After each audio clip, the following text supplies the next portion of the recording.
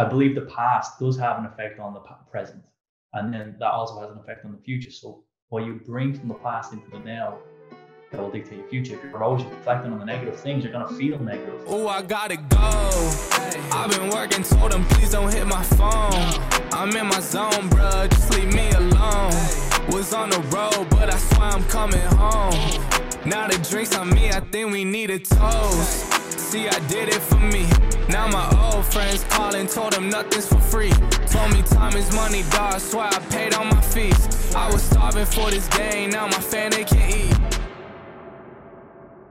Hey everyone, welcome to the Cup of Nurses show with your hosts Peter and Matt, two nurses on a mission to change this world one conversation at a time. So let's jump right into it.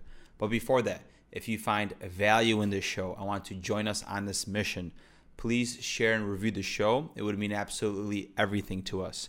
cupofnurses.com for the latest info, updates, what we're up to, and all of our merch releases. If you want to check out our lifestyle podcast, check out wearefrontlinewarriors.com. In this episode, we would like to introduce you to Gary Clinton. Gary is a mental health enthusiast, passionate about mental health, dreams, nutrition, fitness, and creating a ripple effect on this earth to change human consciousness. We talk about the philosophy of life and how Gary overcame depression to become the person he is today. Hey Gary, pleasure having you on the show. Can you give us the story about who you are? Thank you, Matt. Thank you, P, for being here too. Yeah, a bit of story about myself. My name's Gary. I'm a young male from Dublin, Ireland here, in this beautiful country. Maybe you'll come over and visit one day, guys. But a bit about my story is that, and before I tell you about my story, actually, I want to give you 2 points. Maybe the listeners could get some value. Yeah, I do speak fast as well, by the way. A bit of energy, enthusiastic in there. And 2 things about my stories, or anyone's story, that I recommend is, there's a quote from Tom Robbins. And the quote is, "It's never too late to have a good childhood." Now, I have my story, Matt, you have yours, Pete, you have yours, and the listeners have theirs, 100%. But are you reflecting on your story, and are you looking at the negative, traumatic, horrific times? Or are you looking at, the Christmases, the birthdays, the holidays, the time of your family that was really nice? So that's the quote by Tom Robbins. It's never too late to have a happy childhood. And the other thing is, maybe for practitioners or for anyone listening again, is know your story. Right? If you're going to get on a podcast with Matt or Pete or anyone, they're going to ask you a question about what your story is. And if you don't know it, maybe practice it in the mirror with yourself. So my story, when I was 16, my dad committed suicide straight off the bat, jumping right in there at deep end. And before that, I was getting bullied a lot in school, but hey, that's okay. I think a lot of people do get bullied. When I was 16, my dad committed suicide. That obviously threw my life kind of upside down in many ways. But, I was kind of all right because all I did was game all day. I would avoid everything and masking the pain. And then 2 years later, I started drinking alcohol, which is a responsible thing here in Ireland because 18 is the legal age. I know a lot of my friends didn't start till they started when they were 13, 14, 15. I don't know about you two boys, if you do drink alcohol or if you did start before that. But I started drinking then at 18. And I started to mask more pain. I was drinking every weekend. I was drinking maybe twice a week, 3 times a week. And then eventually I'll do that every week of every month. And eventually I was offered drugs. I took drugs, and that was a snowball effect that became an addict. In fact, I was doing drugs every day of every week of every month. And I really, really hated my life. I started to go downhill a lot. I messed up my life. I was hanging around with bad people, not bad people, people that didn't have the best interest in me. I was hanging around, was in debt to drug dealers. I was having arguments with my family. My life was definitely a mess. I was so much of a drug addict. I was doing drugs and work. Okay, I really, really started to hate myself. I eventually hit rock bottom. And rock bottom is not good, but rock bottom is also a great place to build foundations on. Now, I don't recommend going down to rock bottom, but it is a nice place to start if you're there. And if you're currently near there, recovery is possible. And I could be an example of that, or there could be millions of people have an example of that. So maybe I can hopefully inspire you with that story. What I did to get help, got therapy from a therapist. Basically, one thing led to another. Well, I came to some agreements with her and saying I'm not going to I'm not going to do drugs anymore. Eventually that stopped and my life started getting better. Surprisingly, no, that's a joke, by the way, guys. I stopped doing alcohol. Then I started meditating, exercising, getting better, and really it's been a snowball effect up towards into an amazing life. I became a best-selling author in the free section as well, guys. Okay, not in the there's another passive income way as well. Yeah, my life's been really amazing. My life is really amazing now, but even to this day, with the amazing relationships, amazing finances, amazing emotions, dreams that I've got in my life, I'm still just a shy, fearful, anxious guy in a heart. I think that it's a normal thing. So maybe you're feeling some fear inside of you guys, but you can make them dreams become a reality. I am somewhat living a dream from where I was a couple of years ago. And it's amazing to be on this podcast. And that's my story up until now. So thank you for asking me, Matt. It's a very powerful story of what happened. And geez, I could just imagine the turbulences that you went through your life. And before we get into the story, I want to kind of reflect back to the point where you said that it's never too late to heal childhood. So that almost sounds like that time is not linear. The past is always existing with us, and it seems like the past was almost haunting you, where you went to the lower depths, where you hit rock bottom, where you were resorting to different things, video games, essentially numbing yourself. So if there was something you learned from the story, do you think it was not putting maybe enough love for yourself, or was it not accepting the things that you experienced as a child, as a teenager, that really led you to the path that you went on before you hit rock bottom? It's beautiful. Really, what stuck out to me there when you were talking is that loving for yourself. I definitely did not love myself in any way, shape, or form. And I don't think I accepted what went on in my life. I would absolutely agree with you that I didn't love myself. And also, time isn't linear. I believe the past does have an effect on the present. And then that also has an effect on the future. So what you bring from the past into the now, that will dictate your future. If you're always reflecting on the negative things, you're going to feel negative.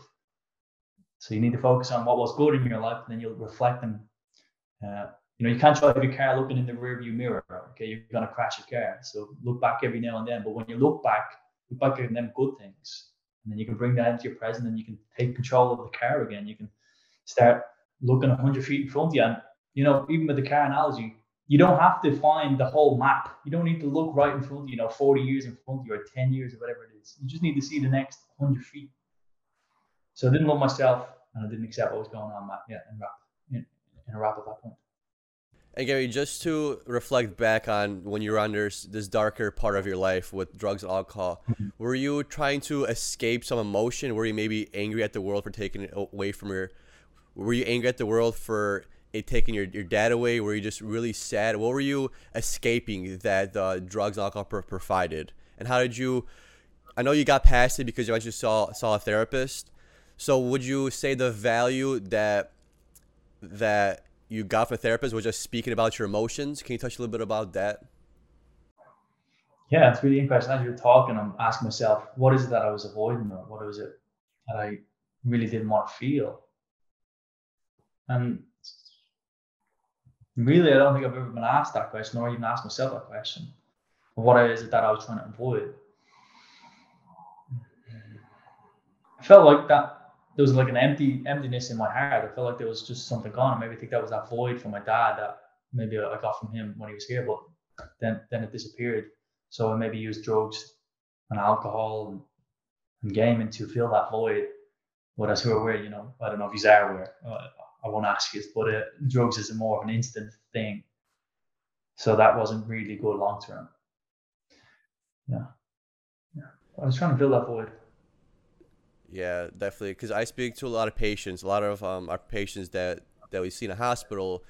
Some of them do use drugs, and I always talk to them like, hey, like what's causing this? And a lot of times they give me a very similar answer to yours, that they're trying to fill some kind of a void. It's like you're trying to fill a glass that's always getting empty, that you just cannot pour any more liquid into, but it's still always empty. It's a weird thing because it's hard to understand if you don't go through it.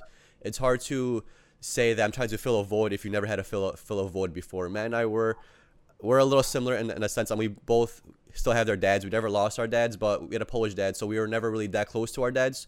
So a lot of Polish people growing up, especially people from Europe, they usually have troubles maybe expressing emotions with their parents, especially with their father, because their father usually not there. They usually go to work. So a lot of times they also dabble into drugs and alcohol to fill that void of the emotional connection that they're missing from their fathers. Let me ask you a question. Have either of you ever suffered with depression? I would say, I don't know about clinical depression, but there has been a part of my life where I was definitely struggling to figure things out for sure. I would say, yeah, if I've ever felt depressed, I probably have, from probably like a solid 6 months out of my life where I was in a really dark place.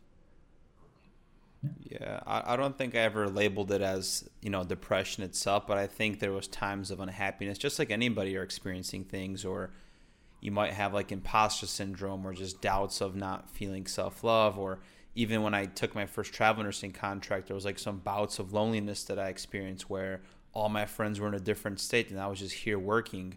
Is this for me? Was this the right decision? And then you're getting into those mental spirals of overthinking because you're tripping in your own guilt in a way. But back to mental health, because I think that's a topic that every nurse needs to hear about more and more, just because of how healthcare is. Based on your story and your experience, everything you went through in life, what are some tips and tricks that you love other people to know when it comes to mental health, or some misconceptions that you heard that you want to speak to?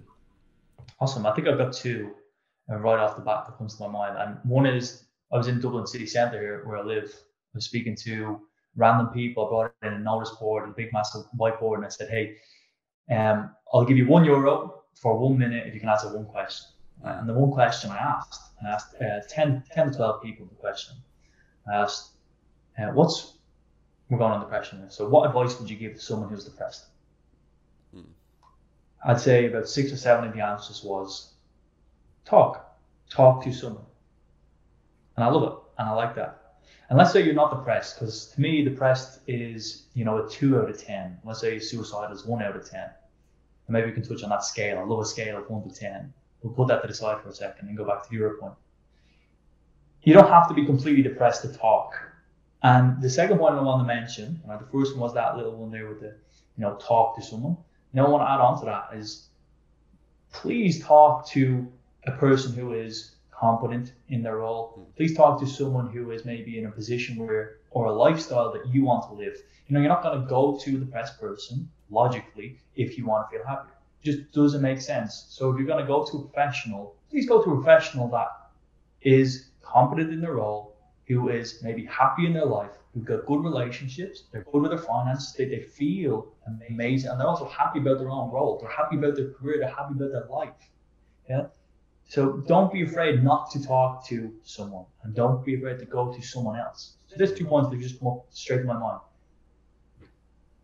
Talk, but also talk to people who will maybe inspire you or make you feel good. They say you're the average of your 5 friends. So go to someone who's a positive influence, I say that. So who was your positive influence in that case? So in my case, I would, and this is awesome, thank you for asking that. So in my case, it would be, let's say my therapist really got me on the road to recovery. And then from that, great thing is, it doesn't have to be a person in person. It can be through audiobooks. It can be through videos on YouTube. It can be through reading. And this is really true. And this is genuinely 100%. If you have a podcast going on all day, every day, you're listening to it, you are going to pick up what their words are. You're going to know what their phrases are. You're going to speak like them. You're going to speak how intense they speak. If they speak slow, you're going to speak slow. And that's just because you're getting used to being in an environment with them. And maybe that's what happens to nurses, or it happens to any people in professions. They get used to an environment, and then that just becomes the norm. So my influences, my role models were Tony Robbins, the #1 success coach in the world. Of course, why wouldn't he be my role model? And I would have 5 people in personal development that I would listen to. And I probably wouldn't listen to them, an hour each day, but I'd listen to one of them at least an hour a day. So they were my role models at the start, of people that are online. They don't have to be in person, although in person is awesome too. Yeah. What stood out to me, what you said a few minutes ago, was, you don't need to be depressed, or I think you said suicidal, in order to talk to somebody. And I think that also reflects back to, you don't need to be upset to go hug somebody. I think that's a misconception in our society too, that we need to only hug somebody when they're crying, they're feeling bad. What if we could just give out hugs just because the sake of actually feeling abundance and love and being grateful, and just changing that whole realm around? I think that'd be beautiful. Yeah, this is where I think we're flawed as men, is because we perceive ourselves as really masculine. We think that we can't talk about these things. We always have this ego on our back or on our shoulders. Every time we try to open up or talk to somebody, it's almost like we feel less of a man. We feel weaker. I mean, that's not a good thought to have, because it's not going to get you very far. Women, on the other hand, they're very lucky because they talk about anything, and they could talk about anything, everything in the world, and they don't really go through this problem as much as guys, because it's almost, we almost destroy ourselves. Women destroy each other because they like to gossip, they like to talk. Men, we like to self-destruct. We self-destroy ourselves because we don't know, and we're scared to let out what we have on the inside. So was there any kind of moment maybe in your life, Gary, or maybe it was through a therapist, where you finally realized that you're like, hey, I have to talk about this? And was there like a moment in your life that flipped that switch from being an introvert and quiet and not talking about your feelings to then opening up? Mm-hmm. Yeah, there definitely was that split second. There was that moment where I said, I freaking need help. For me, I had that moment, and I went and got help. For other people, and maybe suicide people, and then they checked out, unfortunately. So, an idea is a collection of thoughts. So I was in my bedroom, sitting here, lying here, and I was thinking, wow, I don't have, I feel horrible. Okay, I'm taking drugs all the time. I don't have my family. I don't even speak to my family. Okay, I'm ruining relationships. I hate work. I don't like myself. There was all these thoughts that came into a moment where it's just really, let's say it's, you're carrying that big bag of weights around for some reason. That I had that moment. I needed to go downstairs and I needed to talk to my mom, and I just said, Mom, I need help. And that right there is, I don't know why we have a stigma, right? Why do we have a stigma? Because help, if you do ask for help, right, that means we can move forward. If you think about it, we talk about Conor McGregor, we talk about superstars, Kevin Hart, Dwayne Johnson. It's not like Dwayne Johnson is on his own. It's like Dwayne Johnson has an agent, right? He has a personal trainer, he has a dietitian, he has a whole team around him that is supporting him. Yeah, so getting help. It's ridiculous that there is that stigma. And if we realized, which I think it's just a bit of more knowledge on the side of, okay, wow, help will actually move me forward. And it doesn't matter if you're 1 out of 10 suicidal, or if you're an 8 or 9 out of 10, you can still get help to move up that scale. You can still get help anywhere. So come back, I went off on a bit of I digressed there for a moment, people. Yes, I had that moment where I needed help because I hate myself so much. So after you got help, and maybe you kind of just built a new person up, right? What were your goals and dreams like? What were you passionate about during that next chapter that took place after you got help and sobered up and got this new spice of energy and lust for life? Beautiful. It's definitely a new lust for life is a great way to put it, and that's a nice phrase. My goals and dreams, I didn't really have dreams back then, but I definitely had goals, and they were small goals, small relative to my current goals. They were goals back then, and they were simply like prepare for tomorrow. Or I remember vividly having €10,000 in an investment account, and eventually it led to that, and then it was the last day I got to it, and I achieved it. So I basically would flood my mind with motivation tapes. And just like we mentioned a moment ago, I did environment, you're going to pick up what they're doing. So you're listening to this for the first time, you're getting that rush. And I was excited for life. I am excited for life right now. But back then it was like, that was giving me the lust to go on and change my life. And then maybe also for all of us here, we need to have reasons to why we do things. If we have enough reasons, we will do anything. If we have enough reasons to kill someone, we will do it. So if we have enough reasons to make a change in our life, we will do it. I have enough reasons right now to achieve my dreams, because if I know achieve my dreams, I'm going to impact my life, I'm going to impact my family's life, my friends, my colleagues, my my network or anyone I network with in the future. I'm going to impact clients. I know I need to be at a high energy state. I need to be at a positive state, because that impacts everything around me. So I had more reasons back then to create that lust for life. Yeah. So it's like the first step, you just flooded your mind with different thoughts that you were used to, because you could for 100% agree that once you start going down a dark path in life, your mindset shifts to anger, frustration, and you just give yourself lack of self-worth. And in your mind, all you hear is negativity, and you're just talking to yourself about you as a negative person. And sometimes people go through this negative thought for years, for months, and they think that they're going to change in a week. It's not how it works. You've been thinking negatively about yourself for the last 6 months. It's going to take 6 months to flip that mindset. So it's very, very good that you were able to flood your mind with those things, because before you could do anything, before you could change anything, you have to surely have to get your mind right, and you have to change those thoughts. And the only way to change those thoughts is maybe use an external source to input those thoughts in your mind. Like you mentioned, Tony Robbins. When I was in a dark path in my life, I flooded my mind with Tony Robbins, because he came from a difficult time, a dark path. So it's like almost you could relate to him. And it's a lot more beneficial and a lot easier for you to change your mindset if you also could maybe, like you said, find like a mentor or somebody that's in a similar situation that also went through some kind of a trauma, because then you can relate to him on some kind of level. And it shows you, it's almost like he's your friend at one point, because he's telling you all this and you're relating to him. So that's what people don't understand is you think about yourself negatively for 6 months, you're not going to be able to flip in a week. It's going to take a lot. It's going to take lots and lots of work. It could be meditation. It could be yoga. It could be just breath work. But you have to put in the work. And same thing goes to like trying to change your body. If you want to change your body, say you want to work out, gain some weight or gain muscle, you understand you got to put the gym work in. But first you also have to realize how important that gym work is through your mind, through your thoughts. So how long do you think it took you to finally maybe change your mindset?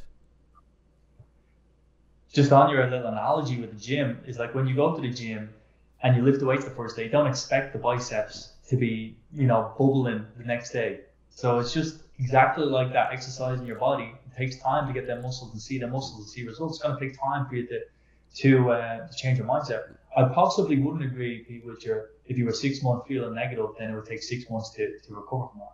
I possibly wouldn't agree with that, but that's just my belief. I believe you could recover in a quicker time, but maybe not a week. I understand what you're saying. By the way, it's down to interpretation. Right? There's no exact period. It's all mindset. It's all down to you, and there's no exact date. Hey, remind me of what the question was a second ago. The question was for most part, how long was like your recovery process? How long did it take you to go through this beat up guy, depressed, drinking drugs, to finally be able to pursue your dreams? Yeah. So I would say it would be a matter of 2 years or a year and a half. And I was doing drugs and alcohol and kind of messing my life up for 3 years. So you did it for 3 years, and it took you like 2 years to finally rebound off of it. Yeah. Yeah. See, like it's like a full rebound. Like the thing was in the 2 year period, you're still meditating, you're still growing. But like to say I'm completely freaking on track with my goals and life is amazing at that time, it was like a year and a half, 2 years. Yeah. See, and the beauty of it is when you go through change, your brain becomes like a sponge. I noticed that a lot with nursing students. So in nursing school, they go through this phase of studying. They're on this mission to get good grades. And then so it's like basically nursing school was their baseline. So for example, your baseline was, drugs and alcohol. I'm relating to nursing students. So nursing students, their baseline was nursing school. And then you went through this giant change, took you 2 years. And going through this change, your body's kind of going through a crazy time where it's relearning things. It's unlearning things, relearning things. And it throws away negativity and it holds on to this new information. And it's a change that I see nursing students go through once they leave school and they enter nursing. And their first 2 years of their career, they're just absorbing all this knowledge, because before they were doing something different. They were in school, and now their life flipped. So now it's more of a different reality for them. And I feel like this this beginning portion of somebody changing, you just learn and absorb so much. And I'm sure, Matt, you could attest to that as well. For example, when you start to leave nursing and start to do coaching, you probably grabbed on to a lot of this coaching stuff from your mentors. Yeah, I agree with you 100%. Mm-hmm. Yeah, it's very beautiful. So it's like a crazy event that takes place in our lives where we're able to literally change, and we change because we put our body selves in this almost like this fight and flight situation on purpose. And you just keep learning, and that's why people are able to change and then stay this positive for such a long time. Because you hear people relapsing, going back to their drugs, back to their alcohol. You know, hopefully it doesn't happen to you. I wish you the best, but sometimes people don't take advantage of that first couple of years of that really, really growth and really, really learning. I was gonna say, other than like therapy for your success, what else have you used as far as mental health tools that progressed you on your way? Was it maybe journaling? I know you mentioned something about meditation. Or were there any other tools in your success? Yeah, journaling was definitely one of the biggest things. I still have the journal I had back then, that rough year that I really started making a change. That journal changed my life dramatically. That was one of the best things. Tracking my day, what I was going to do in the day, and what I had in the past week, what was on my mind, or what was bogging me down, why am I feeling this way. So the journal was one of the best things that I've done. I don't do it right now because it had its time and its place. It served me. It's not serving me anymore. I do other things now. Meditating was something I'd done. I'd got up early before I'd go to work at 4 or 5 a.m. and I'd exercise. So it's them really 3 things: meditating, journaling, and exercising really worked for me. But I absolutely 100% know for everyone it's individual, and it's not. Them 3 things are going to work for you 100% of the time. You might like, I know, breath work, like Pete mentioned, or you might like walking instead of taking a long run. So it's all individualized on them recovery process steps. Find out what works for you, and if it works for you, keep doing it. I often say this thing. I think Jordan Peterson says as well. It's do the things you know you should do, and if you did do them, that would improve your life. You know eating healthy, but you just know that is something you should do. You know exercising you should do. Or you know maybe reading a book, or maybe not watching TV for so long, staying on social media, or not drinking alcohol so much, or doing drugs. You know intuitively them things are not good. So if you just listen to that intuition inside you, you will make progress towards your goals, towards your dreams, unconsciously. So yeah, them 3 things that I mentioned there a moment ago. They were the 3 biggest keys to my success. I love the fact that you brought up Jordan Peterson, Gary, because Jordan Peterson and I go way back. I read one of his first books, and what really changed my life is the point that he mentions, and it's a metaphor, to clean your room. Because if you have a messy room, how can you have a clean home, for example? And the messy room is your mind, and a clean home is the world, right? So how can you have a good, clean world and go through life if you yourself aren't clean, or your room isn't clean? So it was a crazy thing, because I cleaned my room, like physically, and then after that I was in this dark part of my life. I cleaned my room, and after I cleaned my room, it's almost like my thoughts cleared out. And then I apologized to my family members where, I wasn't the best person, so I apologize. I forgave my father at that point when I was younger for all the shit that happened with us and everything. So that was very, very calming, it was a very good feeling. So how did you clean your room? What was the clean that you had to do? I don't know exactly how to answer that, but I know for sure that I would have heard that from Jordan Peterson. I also know your messy desk, messy mind. So clean your room. That is such a humbling process. I often hear, I don't know, from the Navy SEAL, maybe you've seen the tape. It's like, make your bed. It's the first thing you do in the morning. And it's so humbling. It's so simple. That it really is them simple things that can help drastically. Right. Yeah. And then you mentioned, you also mentioned before about like the chaoses of life, and Jordan Peterson does talk a lot about chaos and order. And what's wonderful about that is we all go through chaos and order. Some people have different chaos, different order. For example, your chaos was drugs, alcohol, hitting the bottom low was your chaos. And through chaos comes order, and through order then comes chaos. So when you were younger, when you had your dad, you probably had some order, and then it threw yourself into chaos, and you had to get out of that chaos. Yep, it's a circle, right? So, and that's a beautiful thing, is that chaos and order, that's for everyone. It's not someone's chaos isn't bigger than anyone else's chaos. So just because you go through your chaos of drugs and alcohol, losing your dad, someone's chaos might be losing their home, and that's all they need. Some maybe their chaos might be leaving college. Like it could be, it could be small, but to them it's very subjective. It could be very big. So we all go through this phase of chaos and order, and every time we go through these bad things, we come out on a positive. If you could kind of catch up with that chaos. So did you learn anything else from Jordan Peterson?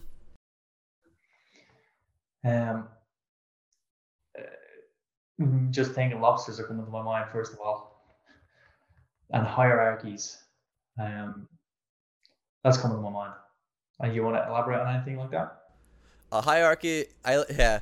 So with the whole or anything important in general, I think we could all benefit from knowledge from Jordan. So this is another thing. When you were coming out of the slump, did your physical appearance change? Did you start walking, maybe giving more eye contact, walking up with your chest up more? Because every time someone brings up hierarchy, I always think of lobsters. Lobsters, they do get into fights a lot, but a lot of times they don't get physical, and they usually none of them really die. But what they do is they give out these physical traits where one just poses bigger and the other one kind of gets scared off. So that kind of relates to you physically showing the world that you're capable of doing things. So has your physical demeanor changed during that time, or maybe have you noticed? 100%. That's beautiful. If we go back like 5 minutes ago, we were talking about how simple making your bed or cleaning your room is. That's just a simple thing. But with your physiology, that is also another simple thing to do. You're looking at people in their eyes, just standing with your shoulders back. That is such a simple thing to do.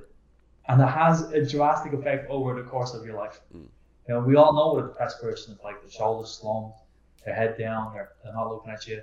They're speaking in a low tone. And that goes across the board. If you want to be confident, you got to sit like a confident person. You got to act like a confident person.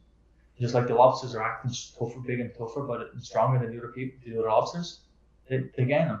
And another small thing as well, just being grateful for waking up. Small things add up to massive things. So it's good that you're emphasizing these beautiful points, Pete, because them small things matter. Use your physiology to your advantage. And I like how you said small things, because that's exactly what habits are, right? Like creating routines in your daily life to keep habit stacking to create this new identity or this new person that you're trying to embody. And that's the way to kind of eliminate the gap, because a lot of times we have this goal and dream, but the goals and dreams are still a gap between where you are and where you want to be. And the whole point is to just give yourself the daily habits to bridge that gap. So through your journey, have you had some non-negotiable habits that you're always sticking with? I know you mentioned maybe you don't journal anymore, and that's awesome too, because as your consciousness evolves as a human, you tend to switch things that work out for you and don't. And all these little tools like meditating, breath work, journaling, those are just all tools of consciousness. There's no right or wrong things to do them. Some people maybe like plant medicine and go that route. There's no bad answer to that. But throughout this time, have any habits stuck with you where you love to practice them? Maybe it's a morning routine or an evening or nighttime ritual that you have with yourself. Yeah, both of them, morning and evening, and then you delve into them things. I think they've become more of my standard nowadays. Maybe they were non-negotiables at the start, and I said, hey, this is what I'm going to do, and regardless of what happens. But now they're like, this is who I am. An example would have been exercising and then eating healthy. And nowadays I make sure I run one lap around my block here 6 days a week. That's just a non-negotiable habit myself. So exercise is still stuck with me. Eating healthy is still stuck with me. What about you, Matt? Have you got any non-negotiables that you stick to on a day-to-day basis? Yeah, great question. So I still love the habit of journaling. I don't think it's a daily thing, but it's a few times a week. And the reason why I like doing it, I like to reflect. A journal doesn't always have to be when I'm going through something bad. Maybe it's a reminder for myself. So let's just say I want to practice gratitude. Sometimes it's really hard to get into that energetic state where you're actually abundant and grateful. There's a difference between wanting to do it and thinking affirmations of abundance, but then actually embodying it and feeling it energetically. So sometimes picking up the pen and writing physical words of appreciation to myself, or I always was overcritical of myself, right? So for me, my main thing is not being critical, acceptance of, hey, this was a great productive day, so I could not beat myself up and I could be grateful and pursue. So gratitude, journaling. I do try to meditate at least daily. If it's not maybe like this 20-15 meditation, at least to start my day and get into the state of abundance, right? Telling myself today's going to be a great day. Or in this case, because I like to be overcritical of myself, I like to wake up and say, no matter what I do today, it's going to be a productive day because I'm going to put 100% effort. And then when I go to sleep, I tell myself the same thing. So no matter how my day was, my rational mind, which was operating from old beliefs, doesn't snoop in there and tell myself, you should have done more. Today wasn't a good day, because I'm trying to get into that state of abundance all the time. Long answer to a short story. So yeah, definitely meditating and journaling are my non-negotiables. There's some other ones, like I like to train 3 times a week. But yeah, definitely diet and exercise just to get the body right so you could actually get into the higher. It's like hierarchy, just like you guys said. We need that foundation of feeling safe, the foundation of feeling good with your body. Then you could get to the mind, and then you could self-actualize and pursue goals and dreams. It's awesome, Matt. As you're speaking, I want to ask Pete as well the same question. Another simple thing, I'm liking the way I'm emphasizing these simple things, is that not checking your phone. That for me is worked wonders. Not checking my phone first thing in the morning, putting that on the other side of the room or just whatever. Because when you see a text message, the text message could be negative. Then you just set up your tone for the next 4 hours, or you have a bad email, whatever it is. So the first hour of the day, first 40 minutes, whatever, no phone. Pete, what about you? Have you got any non-negotiables over the course of your past couple of years? Non-negotiable. So very similar to your situation when you were younger too, was I used to meditate and journal a lot when I was younger, and I kind of stemmed through that. I'm pretty simple. So I wake up I wake up wired. Like I wake up ready to go, flooded with ideas. So I need something to get the energy out. Because if I'm not doing something physical, or if I'm not working something, then I get too much in my thoughts. And my thoughts usually go into, like kind of, you could say, the negatives. Not that I'm a negative person, but I think there's so much thoughts that go through my mind if I'm not doing something and focus on something, where I just get flooded. So the gym for sure. I'm a big person on a David Goggins approach, where it's like, if you want to be hard and stay hard, you got to do something hard. And that approach where we're guys, so we have to let out this external energy, because if you don't let this external energy out, it's going to stay with us, and you're going to do stupid things with it. Stupid things as in get in trouble when I was younger, or stupid things as in stupid thoughts now that I'm older, because I'm smart enough not to get into trouble, So just non-negotiable is working out. I work out every day, if that's either martial arts or the gym, something physical. I need to get that out, because if I don't get that out, I feel like a piece of shit, basically. I don't know why, but I have to get that out of my system. Non-negotiable, the gym, and that's really all I need. If I have some extra time, I do some meditation. I read. Non-negotiable is also read. Even though I don't read every day, I try to read at least 3 to 4 times a week, just because I don't have always time for it. And sometimes I don't feel like it. And if I don't feel like reading, then I just don't read. I don't want to force myself to read, because that's like you're in school. You're forced to do something. So I don't want to be forced to do something that I enjoy, because you don't always enjoy everything. For example, like dessert. Like you love ice cream, but sometimes you just don't want to eat ice cream, right? So you just don't eat it. So I'm a big proponent of that even though you love something, doesn't mean you have to do it every day. You could kind of just skip it a day or two. It's not a big deal. But like I said at the beginning, non-negotiable, I'm a simple guy at the gym. Have to burn that out, and then also chase my thoughts, because I really feel the gym to me is the hardest thing I do all day. The hardest thing. Because that way, when I get done with the gym, I already know I did the hardest thing I did today. Rest is smooth sailing. The rest is easy. No complaints. I have no reason to complain about anything, because the hardest thing I recompleted and I'm done with. So yeah, the gym. On the gym, that being the hardest thing, I like the gym particularly for that is a place you can practice hard work. That is a place you can go there, and that is a beautiful place to grow your hard work ability. And hard work is all different to each other. We ask LeBron James, is he working hard? Of course he's going to be working hard. Our standard is different, but that's a nice place for you to go in your own zone and work hard. 100%. It's very humbling. Like everything's the people that are humbling because no matter what, there's somebody stronger than you. There's somebody bigger than you. The weights themselves are humbling because yeah, you can lift 70-pound dumbbell, but you can't get the 81. So even these non-physical things are humbling, and it's almost like a stepping stone to life. Just because I can get the 80 up this week or this month, I got the 80 up next month. And it's almost like a metaphoric journey through life where I'm increasing the weight. My leg kicks are getting better. My head kicks are getting better. And it's almost like you're improving your physicality, and it's somehow your life is also improving at the same time out of the gym. It's like a very like a tira-tara effect. You improve one, other one follows suit. Yeah. You mentioned a metaphor there, Pete. Have you got any metaphors for life? Have you got any favorite metaphors? I'm a big fan of metaphors. Like I gave you one earlier with the driving in the car. You can't drive your car looking in the rearview mirror. Right? You got to crash your car. That's the bottom line. So you can look back and you can use that for life. You can look back and reminisce on some good times. You don't want to get stuck looking in your rearview mirror and crash. I love metaphors. Have you got any metaphors that you like? So I actually did throw. It's hard for me to think about on the spot, but yesterday I was talking to my buddy, and we were talking about truths and lies. So a good metaphor for honesty is like structure.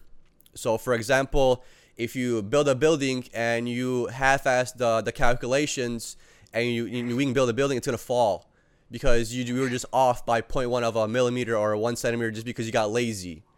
Same with a lie. A lie is basically you getting lazy because you don't want to tell the truth. And what eventually happens is that lie falls apart, so that building falls apart because you half-assed it. Yeah.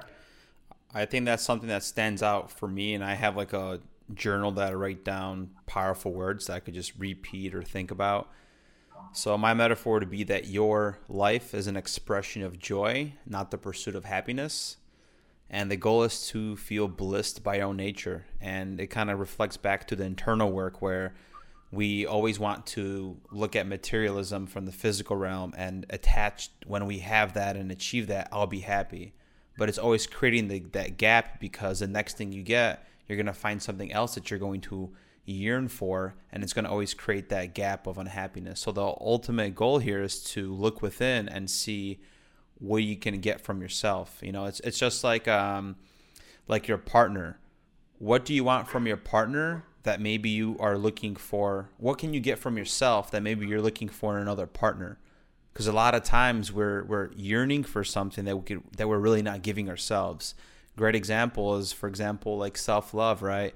Or we have an anxious attachment style, so we develop like jealousy or something, and we want that partner to feel whole, when really we just need to learn how to maybe not feel anxious that we're going to be left alone or change those beliefs. So yeah, I'm very big on looking very introspective to change a lot of the external viewpoints and perspectives, because you technically can't change your reality, but you can change your perspective of how you view reality based on your perception, and then reality technically changes.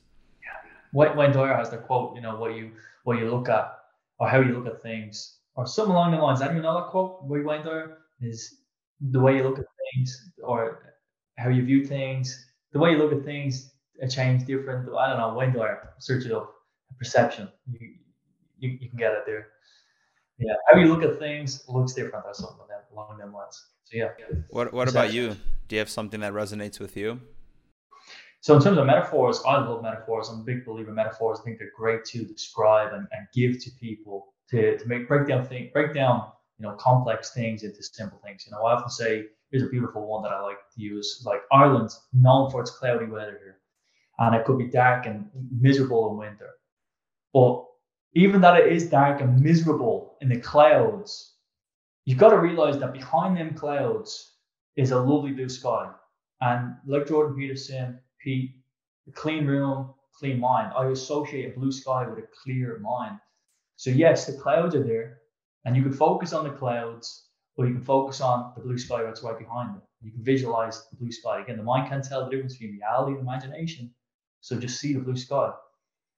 And that's down to you. You can choose what you view. Another metaphor that I love is the water droplet into a pond, into a pool, that it just ripples down and affects everything. goes across the whole pond. And you and me, the listeners, are the droplet.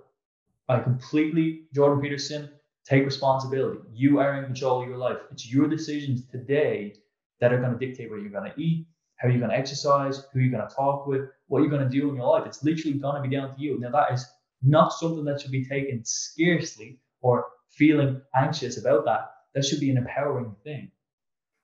You are in control of your life. You are a droplet in the ocean. So how you interact with people is going to have an effect on that person. How you talk is going to have an effect on other people. How you use your physiology is going to have an impact on other people. And we know that. There's a transmutation of energy that goes out to other people. I am such a big, massive believer in responsibility in your life that it's not just you. It is not just you.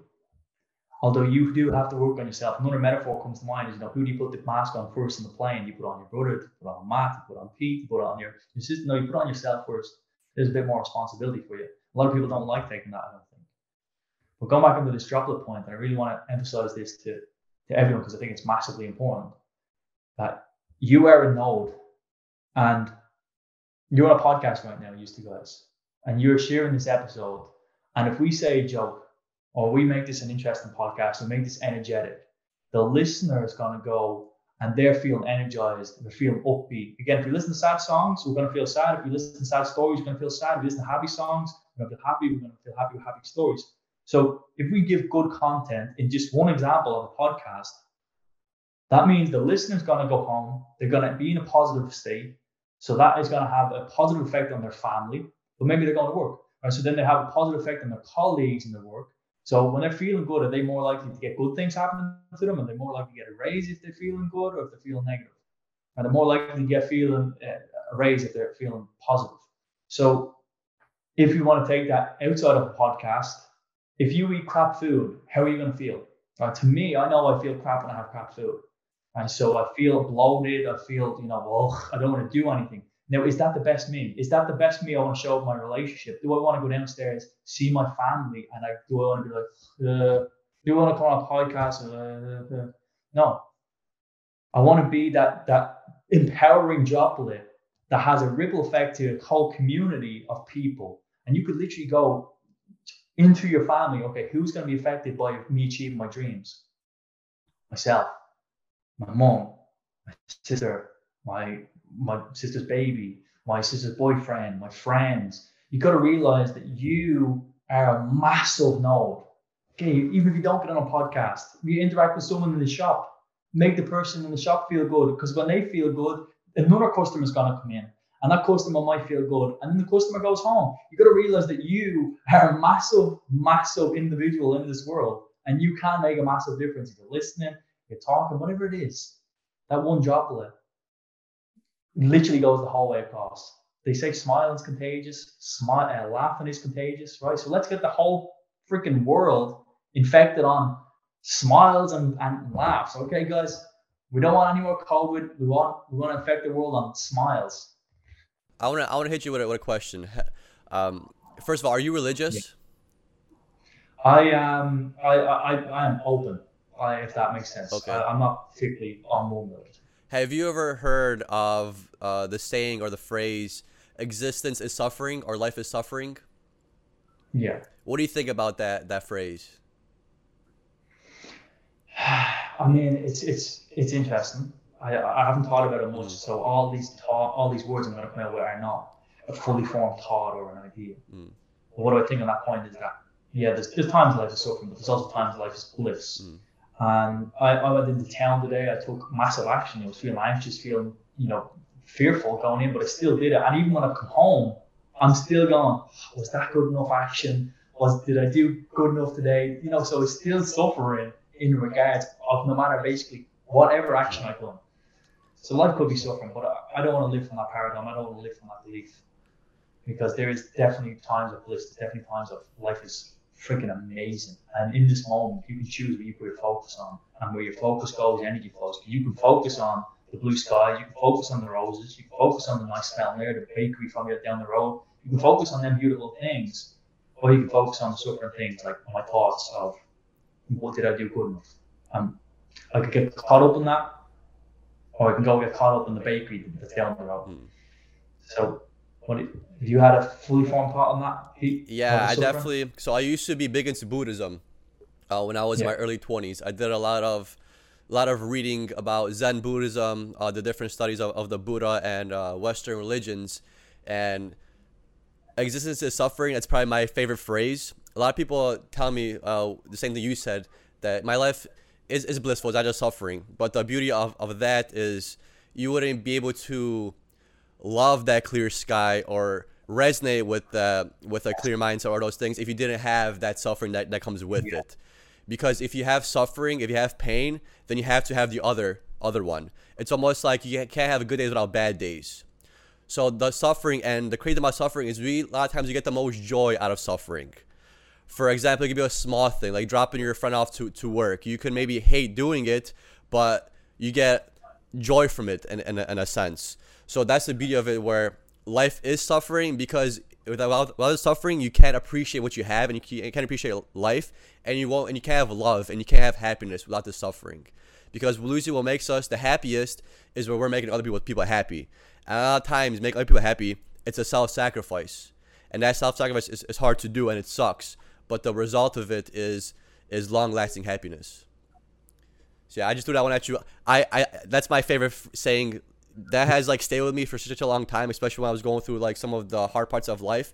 But I got hooked onto the life is suffering, and you gotta embrace that suffering. For like just to throw in the gym sense, because I think you could throw a lot of things into the gym. Physically, the gym sucks. It's hard to do. It's hard to lift those weights. You're sore, but then afterwards you feel so great, and you feel so good. So that always resonates with me. Every time people ask me like, "What's your favorite quote? What's your favorite this? What's your favorite that?" Life is suffering is my number one go-to. So Matt, I don't think I asked you that for a while. Matt, what is your thoughts on that? Existence is suffering. Yeah, I'm glad you asked. So kind of going back to what Gary said, where he overcame resistance, anxiety, he recorded something, but back home, he got into like a mental loop and thinking, was this good enough? Was that right? So technically those are small bits of suffering, but technically he's only suffering because he has a belief that maybe it wasn't good enough. But back to the fundamental truth here, if we change the belief and focus on the right data where energy flows, so if your attention is that it was good, you won't be suffering in that given moment, right? But if your attention is what ifs, how did I perform? You're judging yourself. You're creating self-consciousness, not self-awareness. You're creating loops of suffering. So I think just like you said, life is suffering. It's also full of overcoming suffering. I think the closer we could bridge the gap between our maybe soul mission in life, what we're actually tended to do here, and overcoming the rational mind of our body's intelligence, because it's programmed on the subconscious of what the past was, the closer we could align there, the less suffering we'll have. So I think that just like the ocean has, waves of emotion, there's waves of suffering, but there's also overcoming that. And I think life doesn't have to be all just suffering. We just have to learn how to bridge that gap and align ourselves. Because if you have a purpose, for example, me, I wanted to do a podcast, be a coach, but if I kept having self-limiting beliefs of I'm not good enough for this role, I'm not competent enough, I'm suffering because of my own thoughts. Life is not technically suffering there. I'm suffering because of my self-limiting beliefs. So the more we could realize where we're looping in guilt and bad emotions, that's not the point. The point of guilt is not to loop in it. The point of guilt is to recognize what that trigger is, why I'm being triggered based on my external environment, and then what can I reframe, like you said, pour your attention differently to stop that suffering. So I do agree that life is suffering, but there's also a lot of overcoming of it if you have the right mindset, if you're looking at the situation right, and then realizing where you're struggling based on your self-limiting beliefs that are creating extra suffering that doesn't have to be there. It's almost like the Band-Aid effect, right? Back to, like you said, energy, right? You have to you have to go work out to get rid of all this energy. But why is this energy accumulating to such a point where it's creating suffering in a sense? Why can't we embody that energy, feel it for what it's saying, and how can we channel it down to, for example, the root chakra and be grounded in that energy, just so it doesn't stimulate the mind so much, just so it's not creating overthinking, just so it's not creating self-limiting beliefs where it's causing suffering. So yeah, that's my long story on it. I think that life is suffering, but also we just have to learn where we're giving away our own power to the victimhood of self-limiting beliefs, past, and etc. Yeah, it's very well said. Because just to give you a little backstory is, so the belief of Buddhism is nothing is good or bad. So a lot of times people hear suffering, they think of it as a bad thing. But with Eastern philosophies and Buddhism, you don't have good and bad. So suffering is not, it's not necessarily you struggling. It's just you going through life. So it's almost like saying existence is life. You're on the right page. I did a lot of exploration, not to get too philosophical, but I did a lot of exploration with this meaning, because suffering it sounds so bad. Like, oh, you got to do hard stuff. You got to go through trauma. But that's not necessarily what suffering is. Suffering is just basically an explanation of life. Existence is you going through life. And like you said, a beautiful thing is recognition. Is you recognizing things. You recognize negative things or these good things and just accepting them for what they are. Because just because something hurts, something is hard, doesn't mean it's bad. Doesn't mean necessarily it's suffering in a sense. It's just life. So I'm glad you brought that point up. That's why I asked you, Matt, because what you do so well is you're able to realize these things and just like let things go, and you say it very nicely. So existing in suffering doesn't necessarily mean that life is shit, life is hard, life is negative. It just means existence is life, and you should go through life just as you are.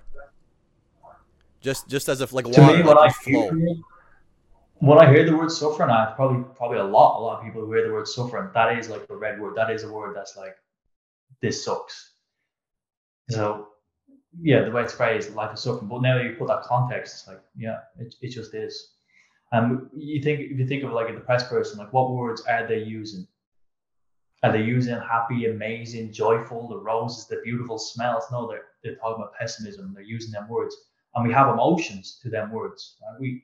Suffering, to probably 90% of people listening, or maybe even more, would have been a negative word. They probably would have went into a negative state. So the words we use is actually incredibly important. And if you don't have the context to them words, I could have just went off this podcast and just said, okay, suffering, life is suffering. Oh, geez, I would have been on my own train of thought with that.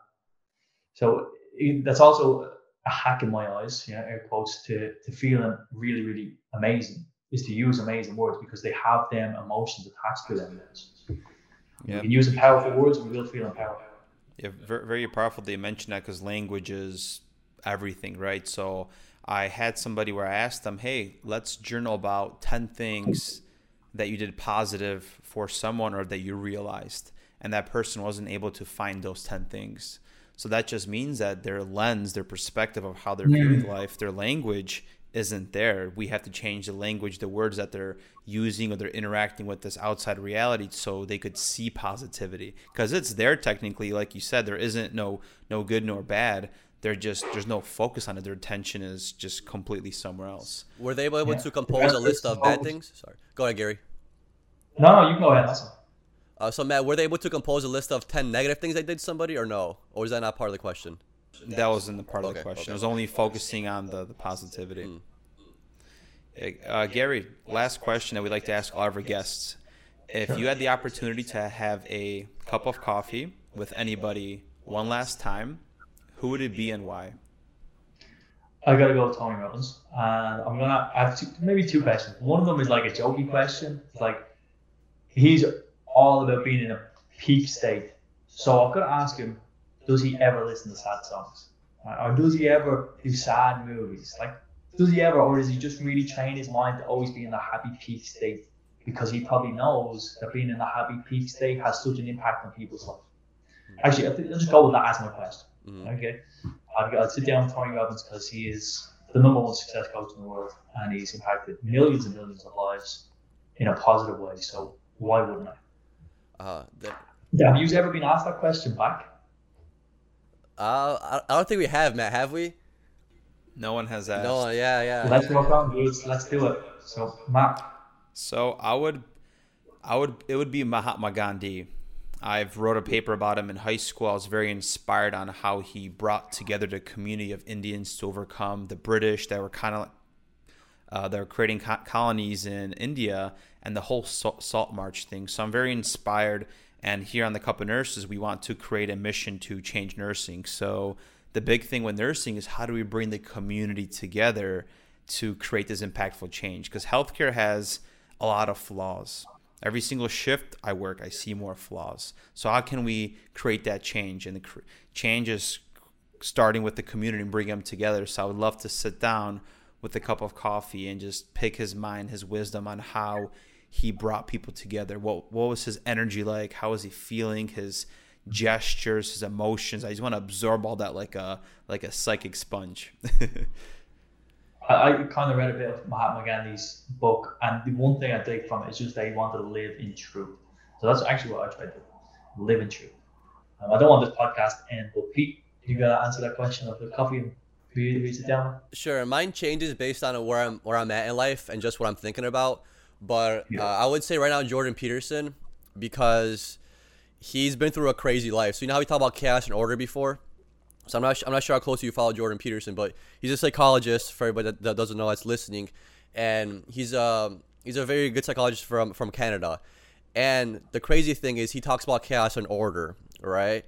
And that's like a giant metaphor to his life, because he's a psychologist, but yet he was addicted to benzos, and he overdosed on benzos and was in a coma for the withdrawals, and now he's back doing his thing. So it's like a crazy thing how somebody like that, just as smart as him, can fall to those kind of situations where you would think like, hey, how can this psychologist be addicted to these drugs that he's prescribing, and yet almost die from them? So it's almost like all the stuff that he talks about, it's literally like he's almost talking about himself, which is a crazy thing. So I want to pick his brain and what he thinks about that, and kind of walk me through how all that happened. I know he had a lot of stuff going with his wife. She had a cancer, all that kind of stuff. So I know how he fell into that trap. But I just want to ask him, like, how does it feel to be a reflection of the things that you teach? That's what I would ask him for now. And then next week's probably something different, but for this week it's this. Yeah, I'm sure I'll have a different answer in a couple of weeks, couple of months too. Yeah. And maybe I'll find myself with Tony Robbins because I spoke about him earlier. Mm-hmm. But hey, it's all good. Yeah, Tony Robbins is great. Like, I know when I was going through some shit back in the day, Tony Robbins I would want to talk to him. I was thinking about going to one of his shows in Chicago that I wasn't able to attend because it just got bought out so quick. But Tony Robbins definitely was my first person that really made me want to live a good life, and really showed me that there's a light at the end of that tunnel, and realize that, hey, I'm not this person that I think I am. I'm more to this negative. I'm more than these negative thoughts. Very powerful guy. Yeah, I don't listen to him as much anymore because, like you said, there's a time and a place for everything. But give him credit to the person I am today. 100% is devoted all to him. Yeah, he's awesome. Gary, where can people find you? You can find me just searching Gary Clinton on Instagram. I'm not the best at this, but hey, I'm gonna still be around. I'm gonna be still kicking. I'm still gonna be growing. So I appreciate you two guys for sure. Thanks so much, Gary. I really appreciate your And time. I appreciate the listeners too. Yep. Thanks, Gary.